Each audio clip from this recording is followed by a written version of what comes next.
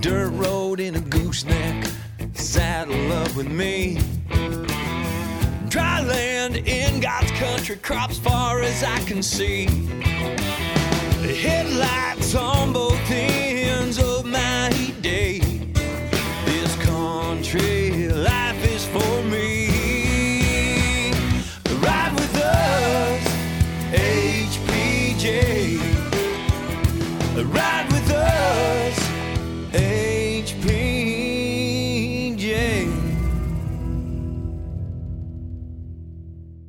Well, welcome, folks, to HPJ Talk, the podcast from High Plains Journal, bringing the ag news and commentary of the week to you. I'm Jennifer Latsky, and I'm joined by my colleague, Kayleen Scott. Hey, Kayleen. Hey, Jenny. Well, how's your week been? How are things around the hacienda? Or it's going. Have we decided on a name for the Scott Ranch? Is it the ranch or the hacienda or the Ponderosa? I keep telling you, I'm partial to Scott Ponderosa. I don't know. Don't know. Don't have that much brain space to think about it. It's just our place. Well, now let's see. You guys are down. You've got all the 4-H animals are off to their final rewards, right? Yeah, the pig went to Woodward on September 1st, and we picked what remained of the pig up on September, I don't know, 10th or 11th. I don't remember what day it was, but she's in the freezer now. Good. That was a quite a thing to find a place to take your pig, just to find a spot, wasn't it? Yeah, I called, I don't know how many places to find a spot for her, and they were all booked out May, June, July of 2021. So I was surprised they had a spot for her, and I've been really pleased with what they sent back, and it's been really good. All right, gotta have that question. Do the boys know what they're eating? Yeah, they know. How are they taking it? Sean's taking it better than he did last year, and last year he was a little hesitant to eat his pig because he liked that one a lot more than this one. So it is what it is. You know, I liked what Miranda Lambert said one time. She said, sometimes there are animals that feed our souls and there are animals that feed our spirits. There are animals that feed our spirits and animals that feed our stomachs, something along those lines. Yeah. And it's always one of those things that you just, it's a time to grow up, you know? Well, and he was more broke up about the goat, which he wasn't out there that much with the goat. I mean, enough to get a halter broke and, hang out with it a little bit, but he bawled for the goat when the goat had to go at the fair. And I'm like, really, dude, what's the problem? Goats are fluffier and softer. Yeah. I honestly think there's a tactile thing with people and animals. The softer the animal, the more softer our feelings are towards the animal. Well, yeah, but the pigs have such a big personality compared to the goats.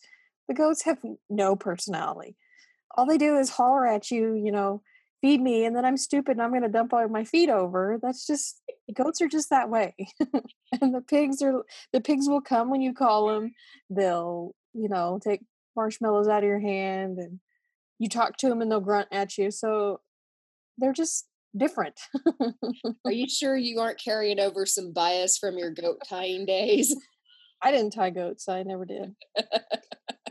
But we did have goats at our house that my sister tied, and the one was in love with my horse.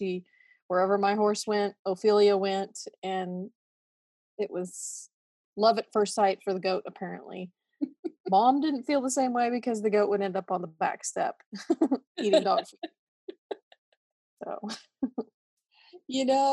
I tell you what, folks, some people from the outside look at what we do and they think it's horrible. But again, it's a growing up part of life. Understanding that there is a circle. There literally is a circle. And everything has a purpose. And sometimes you know the name of what you're eating. Yeah, sometimes it's just that way. I remember being a kid and we always had a favorite cow out in the pasture, Mine was Milkshake.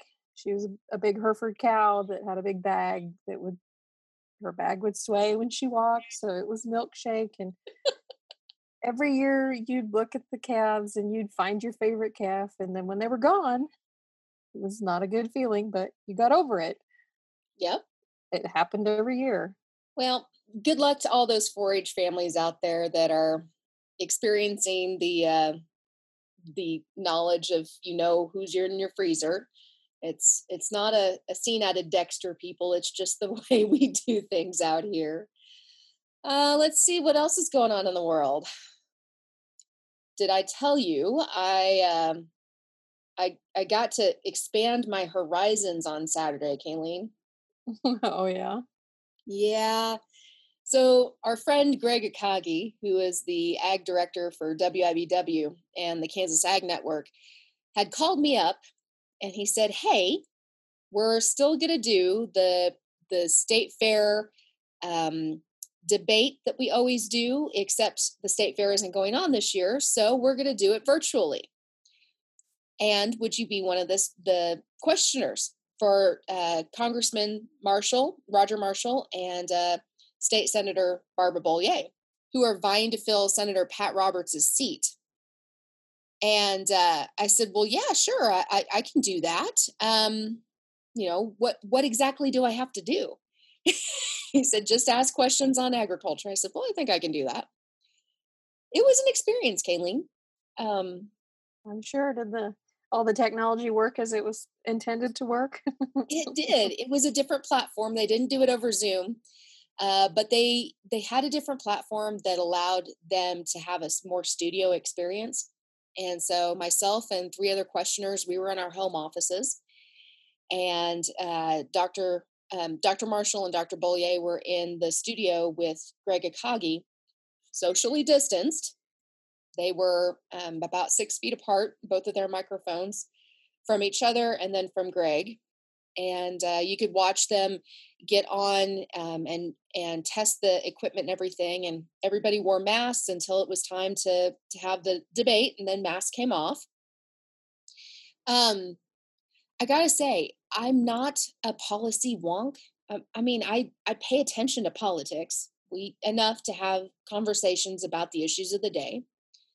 Obviously, I pay attention to stuff because we have to we have to understand what's going on out there for our farmers and ranchers. Um, but it's a whole other thing to know that you're asking questions on behalf of farmers and ranchers that can't be there. And the journalist in me, Kayleen, wanted to do follow-up questions. I wanted to come back and go, well, now, let's do some live fact checking, and let's, I'd like you to really answer the question, sir. I'd really like you to finish answering the question, ma'am, and that sort of thing. You don't have time for any of that. There is no follow-up question in this debate format.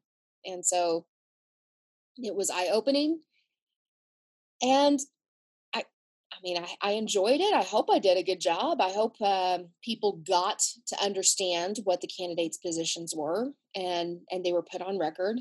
It was tough because it was the day after, less than 12 hours after we learned that Supreme Court Justice Ruth Bader Ginsburg had passed away, and so obviously that was one of the major questions.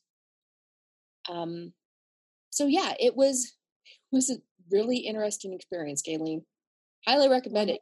We should have you do that next year.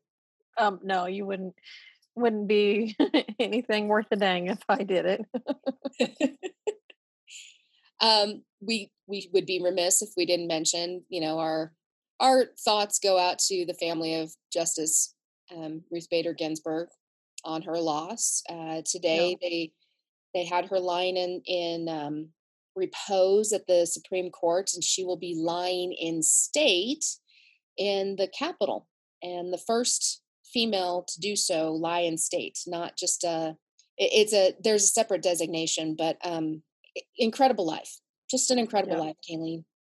I saw the picture of the black Katal, material. Yeah, everything on her seat at the Supreme Court. That was pretty neat to see that they still do something like that. for all of her 5 feet so many inches, she was a powerful voice for women. I don't know. You probably don't remember a lot about when Justice Sandra Day O'Connor was was named to the bench. I remember knowing that it was incredible that Reagan had gotten a first female on the bench with her. Yeah. And then I remember being a young girl in high school when Justice Ginsburg, she was appointed to the Supreme Court. And I remember thinking, these are women that use their brains and they think things through. You know, that's the point of a justice, is to be that impartial, well thought and reasoned voice of, you know, let's look at both sides of the issue and let's make a decision that's going to have precedent.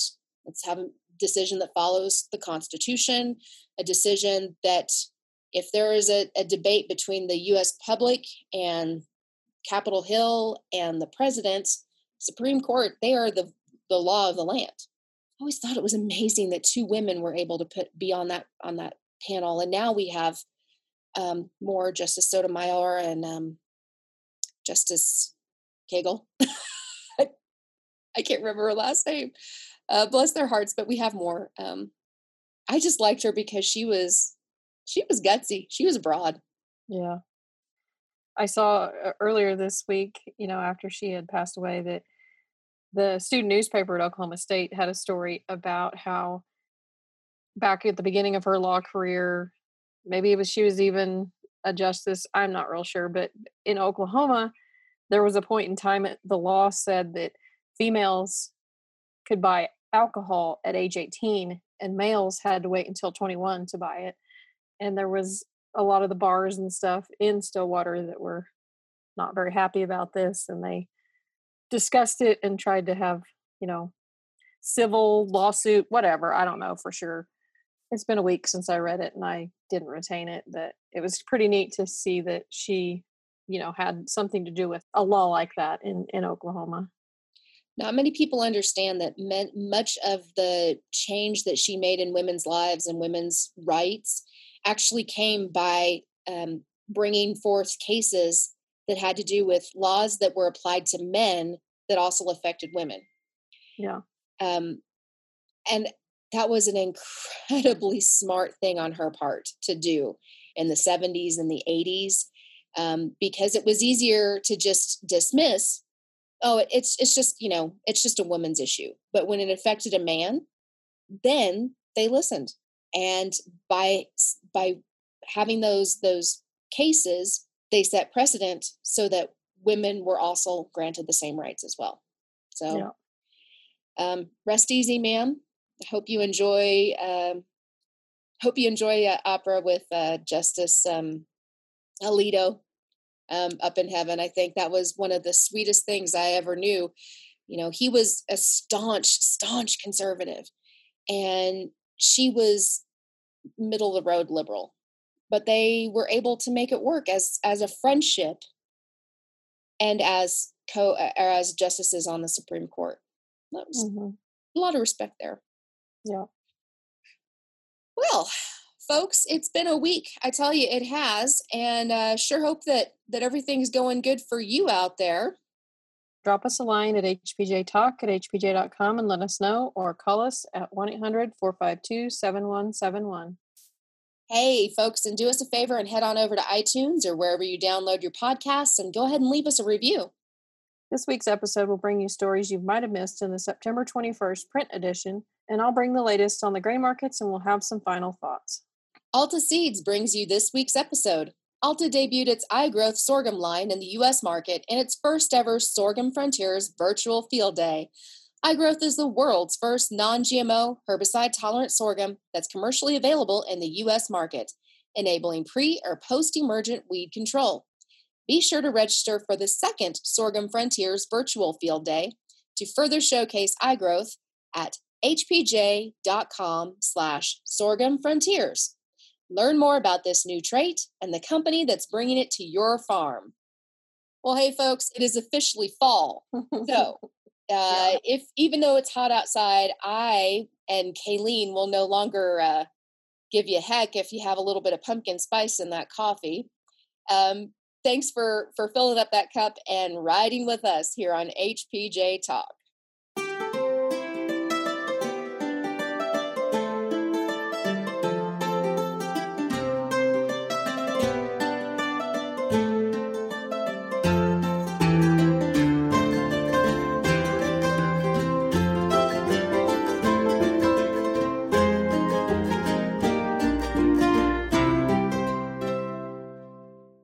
This week's cover story is by Jenny.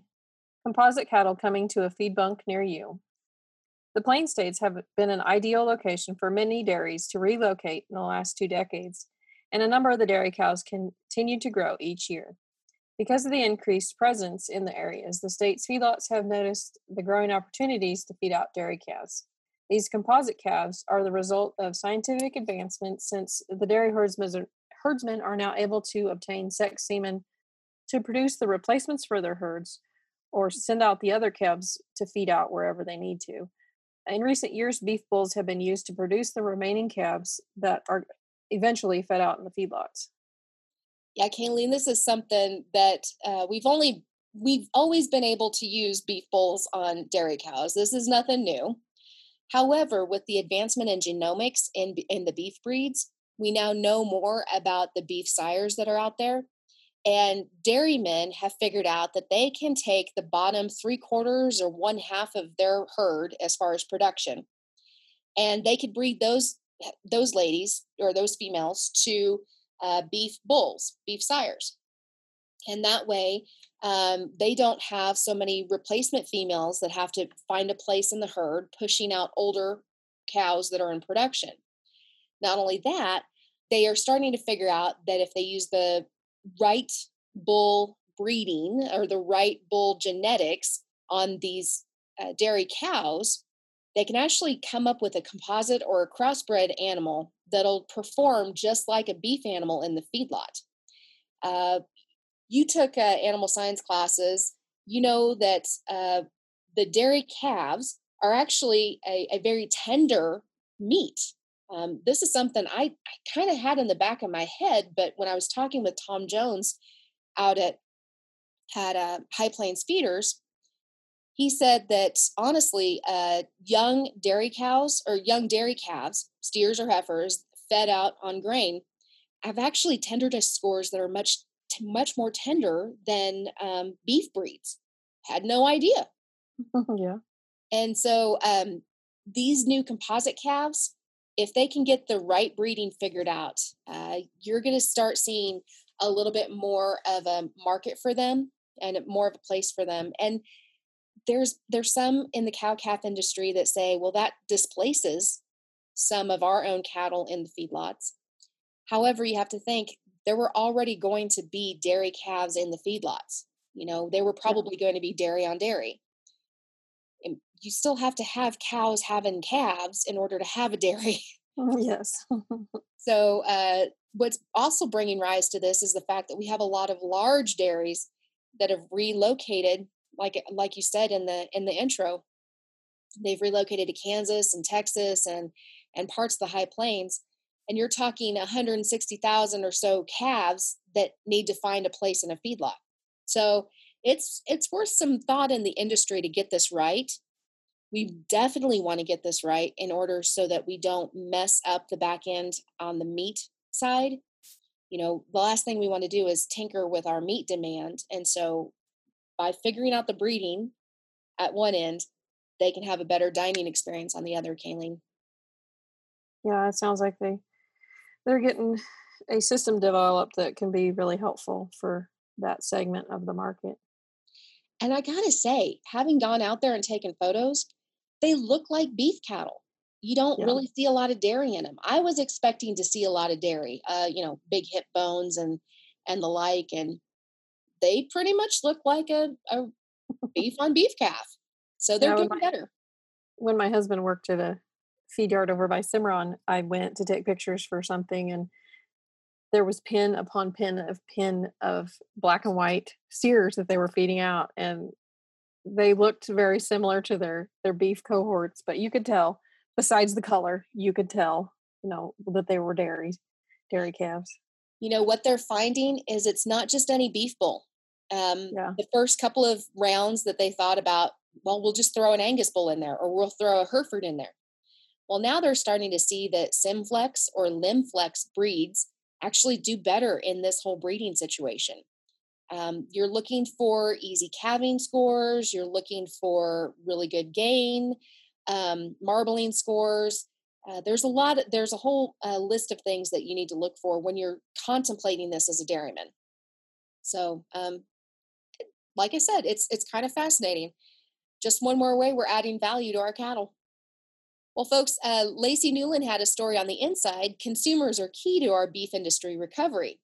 At the recent virtual Cattle U event, Danette Amstein of Miden Marketing discussed consumer beef purchasing trends before and after COVID-19. And we've had a chat with Danette on here before, haven't we, Kayleen? Yep. And Danette said that there are two conflicting trends in the beef industry right now that are racing towards each other. One is the economic downturn, which is causing consumers to become extremely price sensitive. She said, quote, many consumers have experienced a decrease in their income since March. And in fact, 25% are still experiencing decreases in their household, and only 7% have seen their income grow up, end quote. She continues that because everyone wants to stay well, they are still paying more attention to what they eat and the quality of their food. And so you see both ends of the spectrum are coming together and colliding at a very unique intersection as we watch what consumers are thinking and doing with meat. Amstein said that since COVID-19 started in March, 51% of shoppers are preparing 50 to 90% of their meals at home. And just over half of consumers are now buying and freezing more meat than normal. And 61% of consumers are experimenting with new cooking techniques to keep their food more exciting. And 45% are purchasing a wider variety of meat cuts. So we just saw in the course of 3 or 4 months, Kayleen, a complete break, like, slamming on the brakes and a U-turn in consumers that for one reason or another needed to cook at home, less dining out, and they're starting to rediscover the joys of cooking with meat. Good for them. Yeah. Although I'm very frustrated with having to cook at home. So And one thing that she did bring up in that presentation was there are people that have never frozen meat. They have no idea what a quarter or a half of beef looks like, or how much freezer space, that's going to take up. And so there are a lot of opportunities now for cattlemen to really bring out a message to consumers that is actually going to stick. Now you do have people that are shopping, and so go to where they're shopping. I thought it was interesting, Kayleen, in that presentation too. She also talked about how the marketing of meat to consumers from our checkoffs is going to have to do a 180, because you can't just hand out recipes in a store. People are spending less time in the store. They're ordering online. You and I have talked about that. They're having it delivered to their house. How do you reach them? It's going to be interesting. They're going to have to put some thought into it. And if anybody out there knows what to do with pork neck bones, you might want to let me know, because I got 2 packages of those that came back with the hog, and I don't know what I want to do with them, or if I want to even keep them. I don't know. I've never had them send that back. I don't know why they sent that back. Pinterest that thing, man. Pinterest it. I'm afraid to. Gotta say, my sister is a prime example of somebody that's taking on this whole, we'll just fill the freezer up with beef. My older sister, she grew up in the same household I did. And so she and my folks actually bought a steer at a 4-H auction up in Montana. And Joni was able to find a spot at a local processor or local packer to go and get this thing processed. And she dials me up and she says, "What do I want him to cut it into? I know we need hamburger, but what else?" And after I stopped laughing, because here's my older sister who knows everything. Honestly, she does. She's asking me for this advice, and said, just ask the butcher what he recommends. Steak and roast and hamburger.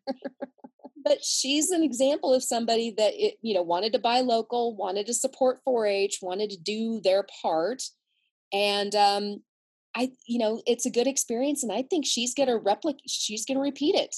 I think you're going to see a lot more people repeating that experience, Kayleen. Yeah, I think so too.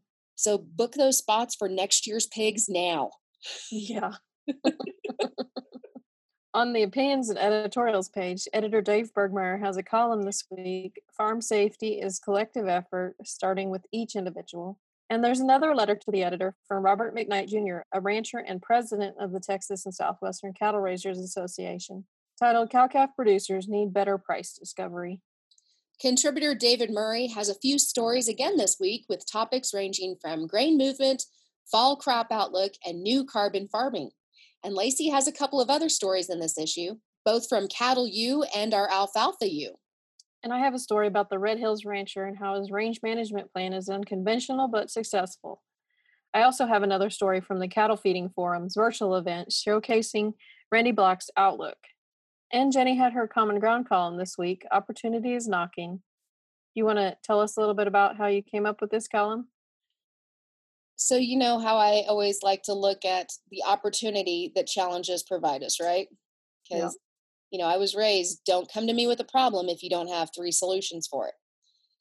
And I got to thinking, we have had to face a lot of challenges in the last couple of months. Just nothing is easy, and we have to figure out different ways to do things. And it's just a train wreck out there.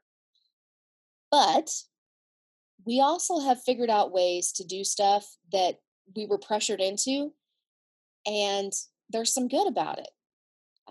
Think about how many of us have had Zoom calls with our grandparents that we wouldn't have done before had we not been forced to do that, and that was our only way to contact them.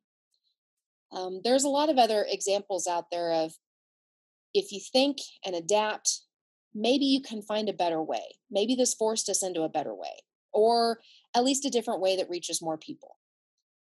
I'm always going to be the glass is 3/4 full kind of girl and not 1/4 empty. So here's hoping that people look at stuff and think about, okay, there's some opportunity. My dad liked to say, you have a time to cry. Now there's a time to try. So this is our time to try. Yep.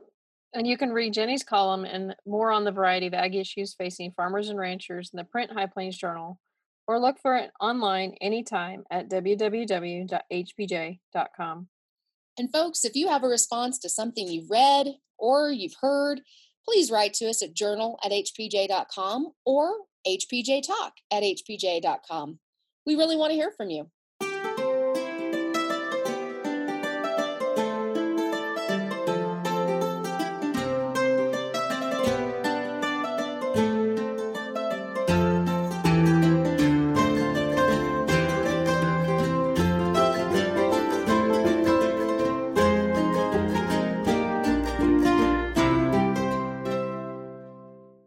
I caught up with Richard Fordyce of the Farm Service Agency on the new changes for the second installment of the CFAP program, which is part of the coronavirus food aid package that is helping the farmers and ranchers. And he gave me some specifics on where farmers and ranchers should go to look for more information, how they can sign up, and really a lot of good information in about 10 minutes. This is Kayleen Scott here with HPJ Talk, and I have Richard Fordyce here from the Farm Service Agency. How are you doing today, Richard? Doing great. Now, we're going to talk a little bit about the CFAP program that has been renewed. I believe September 17th is when they expanded it. Actually, the sign-up began this past Monday, the 21st of September. The announcement, I think, the president actually announced this program. He was in Wisconsin, and I think you are correct. I think that was on the evening of the 17th that he made that announcement of the CFAP 2 program. But sign-up did begin on September 21st. Okay. Now, in your own words, tell me about what the program is, and what it does, and who it's for. We're calling it CFAP 2, and CFAP 1, I know a lot of your listeners will recognize CFAP 1. That was a program that we rolled out. I think sign up began on May 26th for that program, and that came to us from legislation that was passed by Congress that funded $9.5 billion for agricultural producers that were impacted by the coronavirus. And then we were able to pull about $6.5 billion out of CCC to make a $16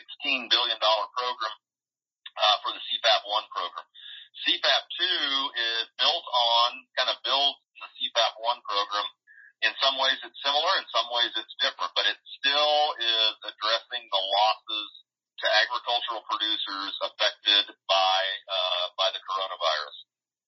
And so CFAP 2 basically has three categories. The first one is our sales commodities, and this would include specialty crops, tobacco, aquaculture, and it's going to use a sales-based approach where we're going to look at the producer's 2019 sales of commodities grown or commodities raised by those producers. So what needs to be in there are the sales of those commodities prior to any value added to them. So prior to any processing, prior to any, additional packaging or whatnot. And we're going to pay, there's 5 gradations in the sales commodities category, but we're going to pay basically around 10% of what the 2019 sales were. We're going to pay that to those producers that have commodities in the sales commodities category.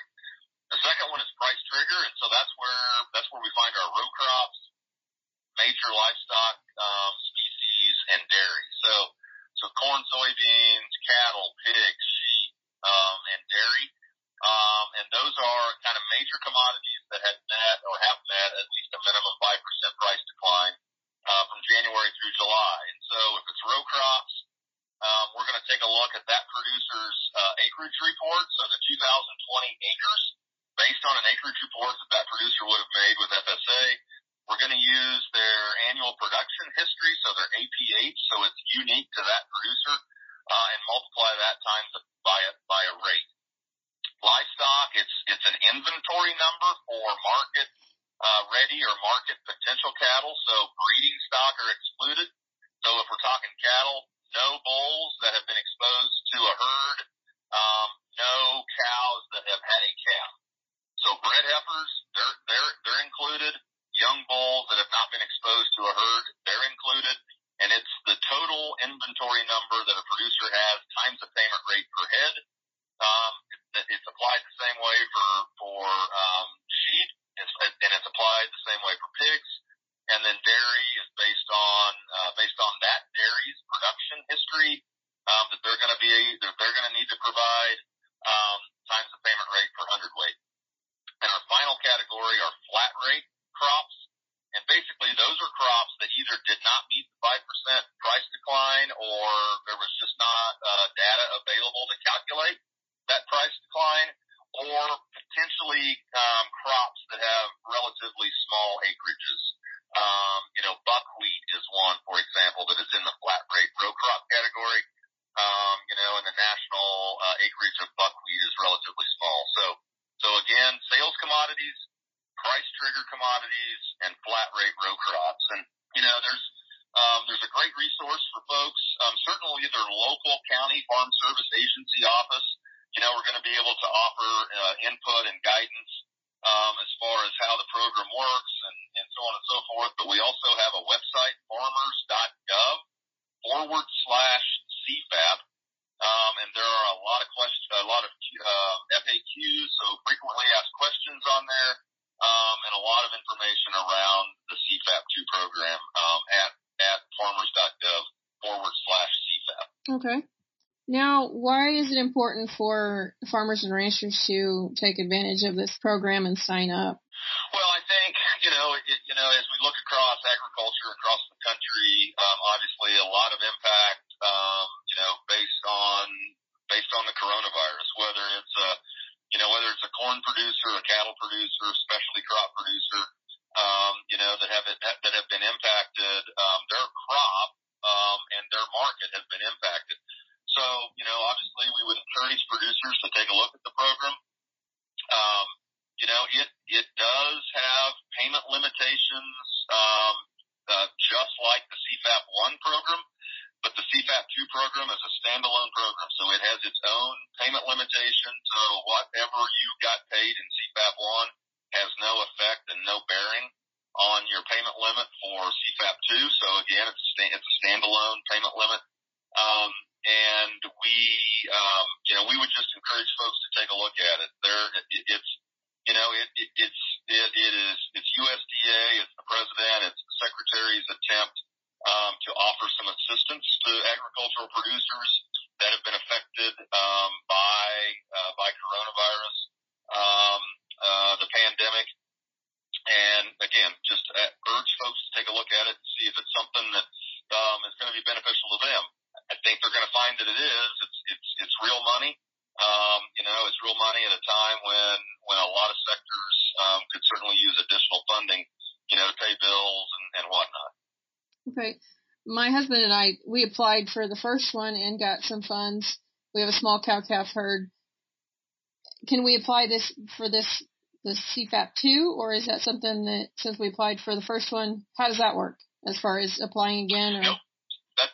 That's a great question. So anybody who applied for CFAP 1, you have the same commodities that you applied for in CFAP 1. If you absolutely can apply for CFAP 2. The fact that you applied in the first program has no bearing on your eligibility for the second program. And again, for producers that hit that payment limit in CFAP 1, CFAP 2 has its own payment limit, so that is decoupled from the first program. Okay. Also, because we've added some commodities, you may be a cow-calf producer, you may grow something else that maybe wasn't included in the first program. So you might, it's a potential that, additional commodities that you are producing are included in this second program. I noticed they did add a bunch of the other commodities. The ones that I saw were smaller, like you mentioned before, smaller kind of crops that aren't covering a large acreage. Why did they go ahead and include that in this one? So I think, what the rationale behind that was, well, in the first one, we had access to an enormous amount of data. So anything with a price, any crop with a price reporting structure, obviously commodities that are traded either on the Chicago Mercantile Exchange or the Chicago Board of Trade, we had that information. Anything that had any kind of a price reporting structure. So maybe even crops that were reported through the Agricultural Marketing Service. And so we utilized that data. We also utilized data that we solicited from the public. And so we were able to include commodities that we could determine had at least a 5% price decline. So in CFAP 2, we took a little broader view of things that were included in the program. And so, as you mentioned, some of those crops that had relatively small acreages, obviously probably impacted. The price was impacted due to coronavirus, but we just, because of the smaller acreage or because of maybe some other, situations, couldn't determine a 5% price decline, but also, feeling very strongly that they were impacted. So that's why they were included as well. Okay. Richard, we've covered a lot of ground in the short time that we've been talking. Is there anything else you think people need to know? Well, I would just encourage folks to take a look at the program. Again, utilize that resource, farmers.gov/CFAP. Contact your local Farm Service Agency office. Those folks are going to be that local expert there at the county level.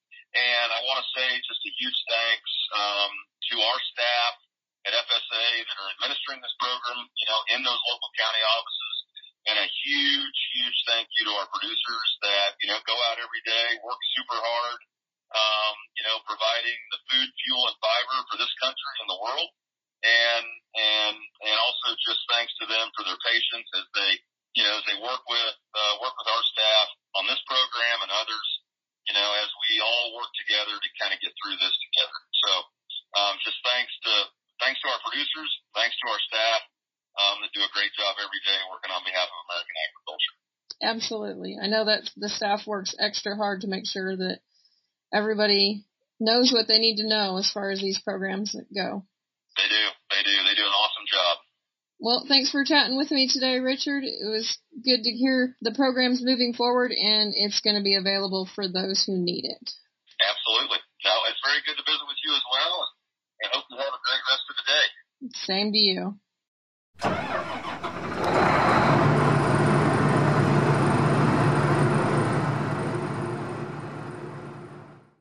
Your grain market prices from Dodge City's Pride Ag Resources on September 15th. Corn was up at $3.71. Wheat was down at $4.38. Milo was up at $4.11, and soybeans were up at $8.87. If you'd like to have crop or livestock targeted news emailed directly to you, sign up for our HPJ Direct email newsletters on our website, www.hpj.com/signup. Simply select the topics that interest you and you'll receive updates on them directly to your email.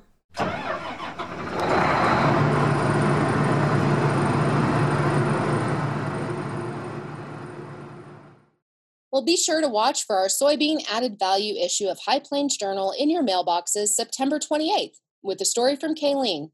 And look for additional content online anytime at www.hpj.com. Thanks again to Alta Seeds for sponsoring this week's episode.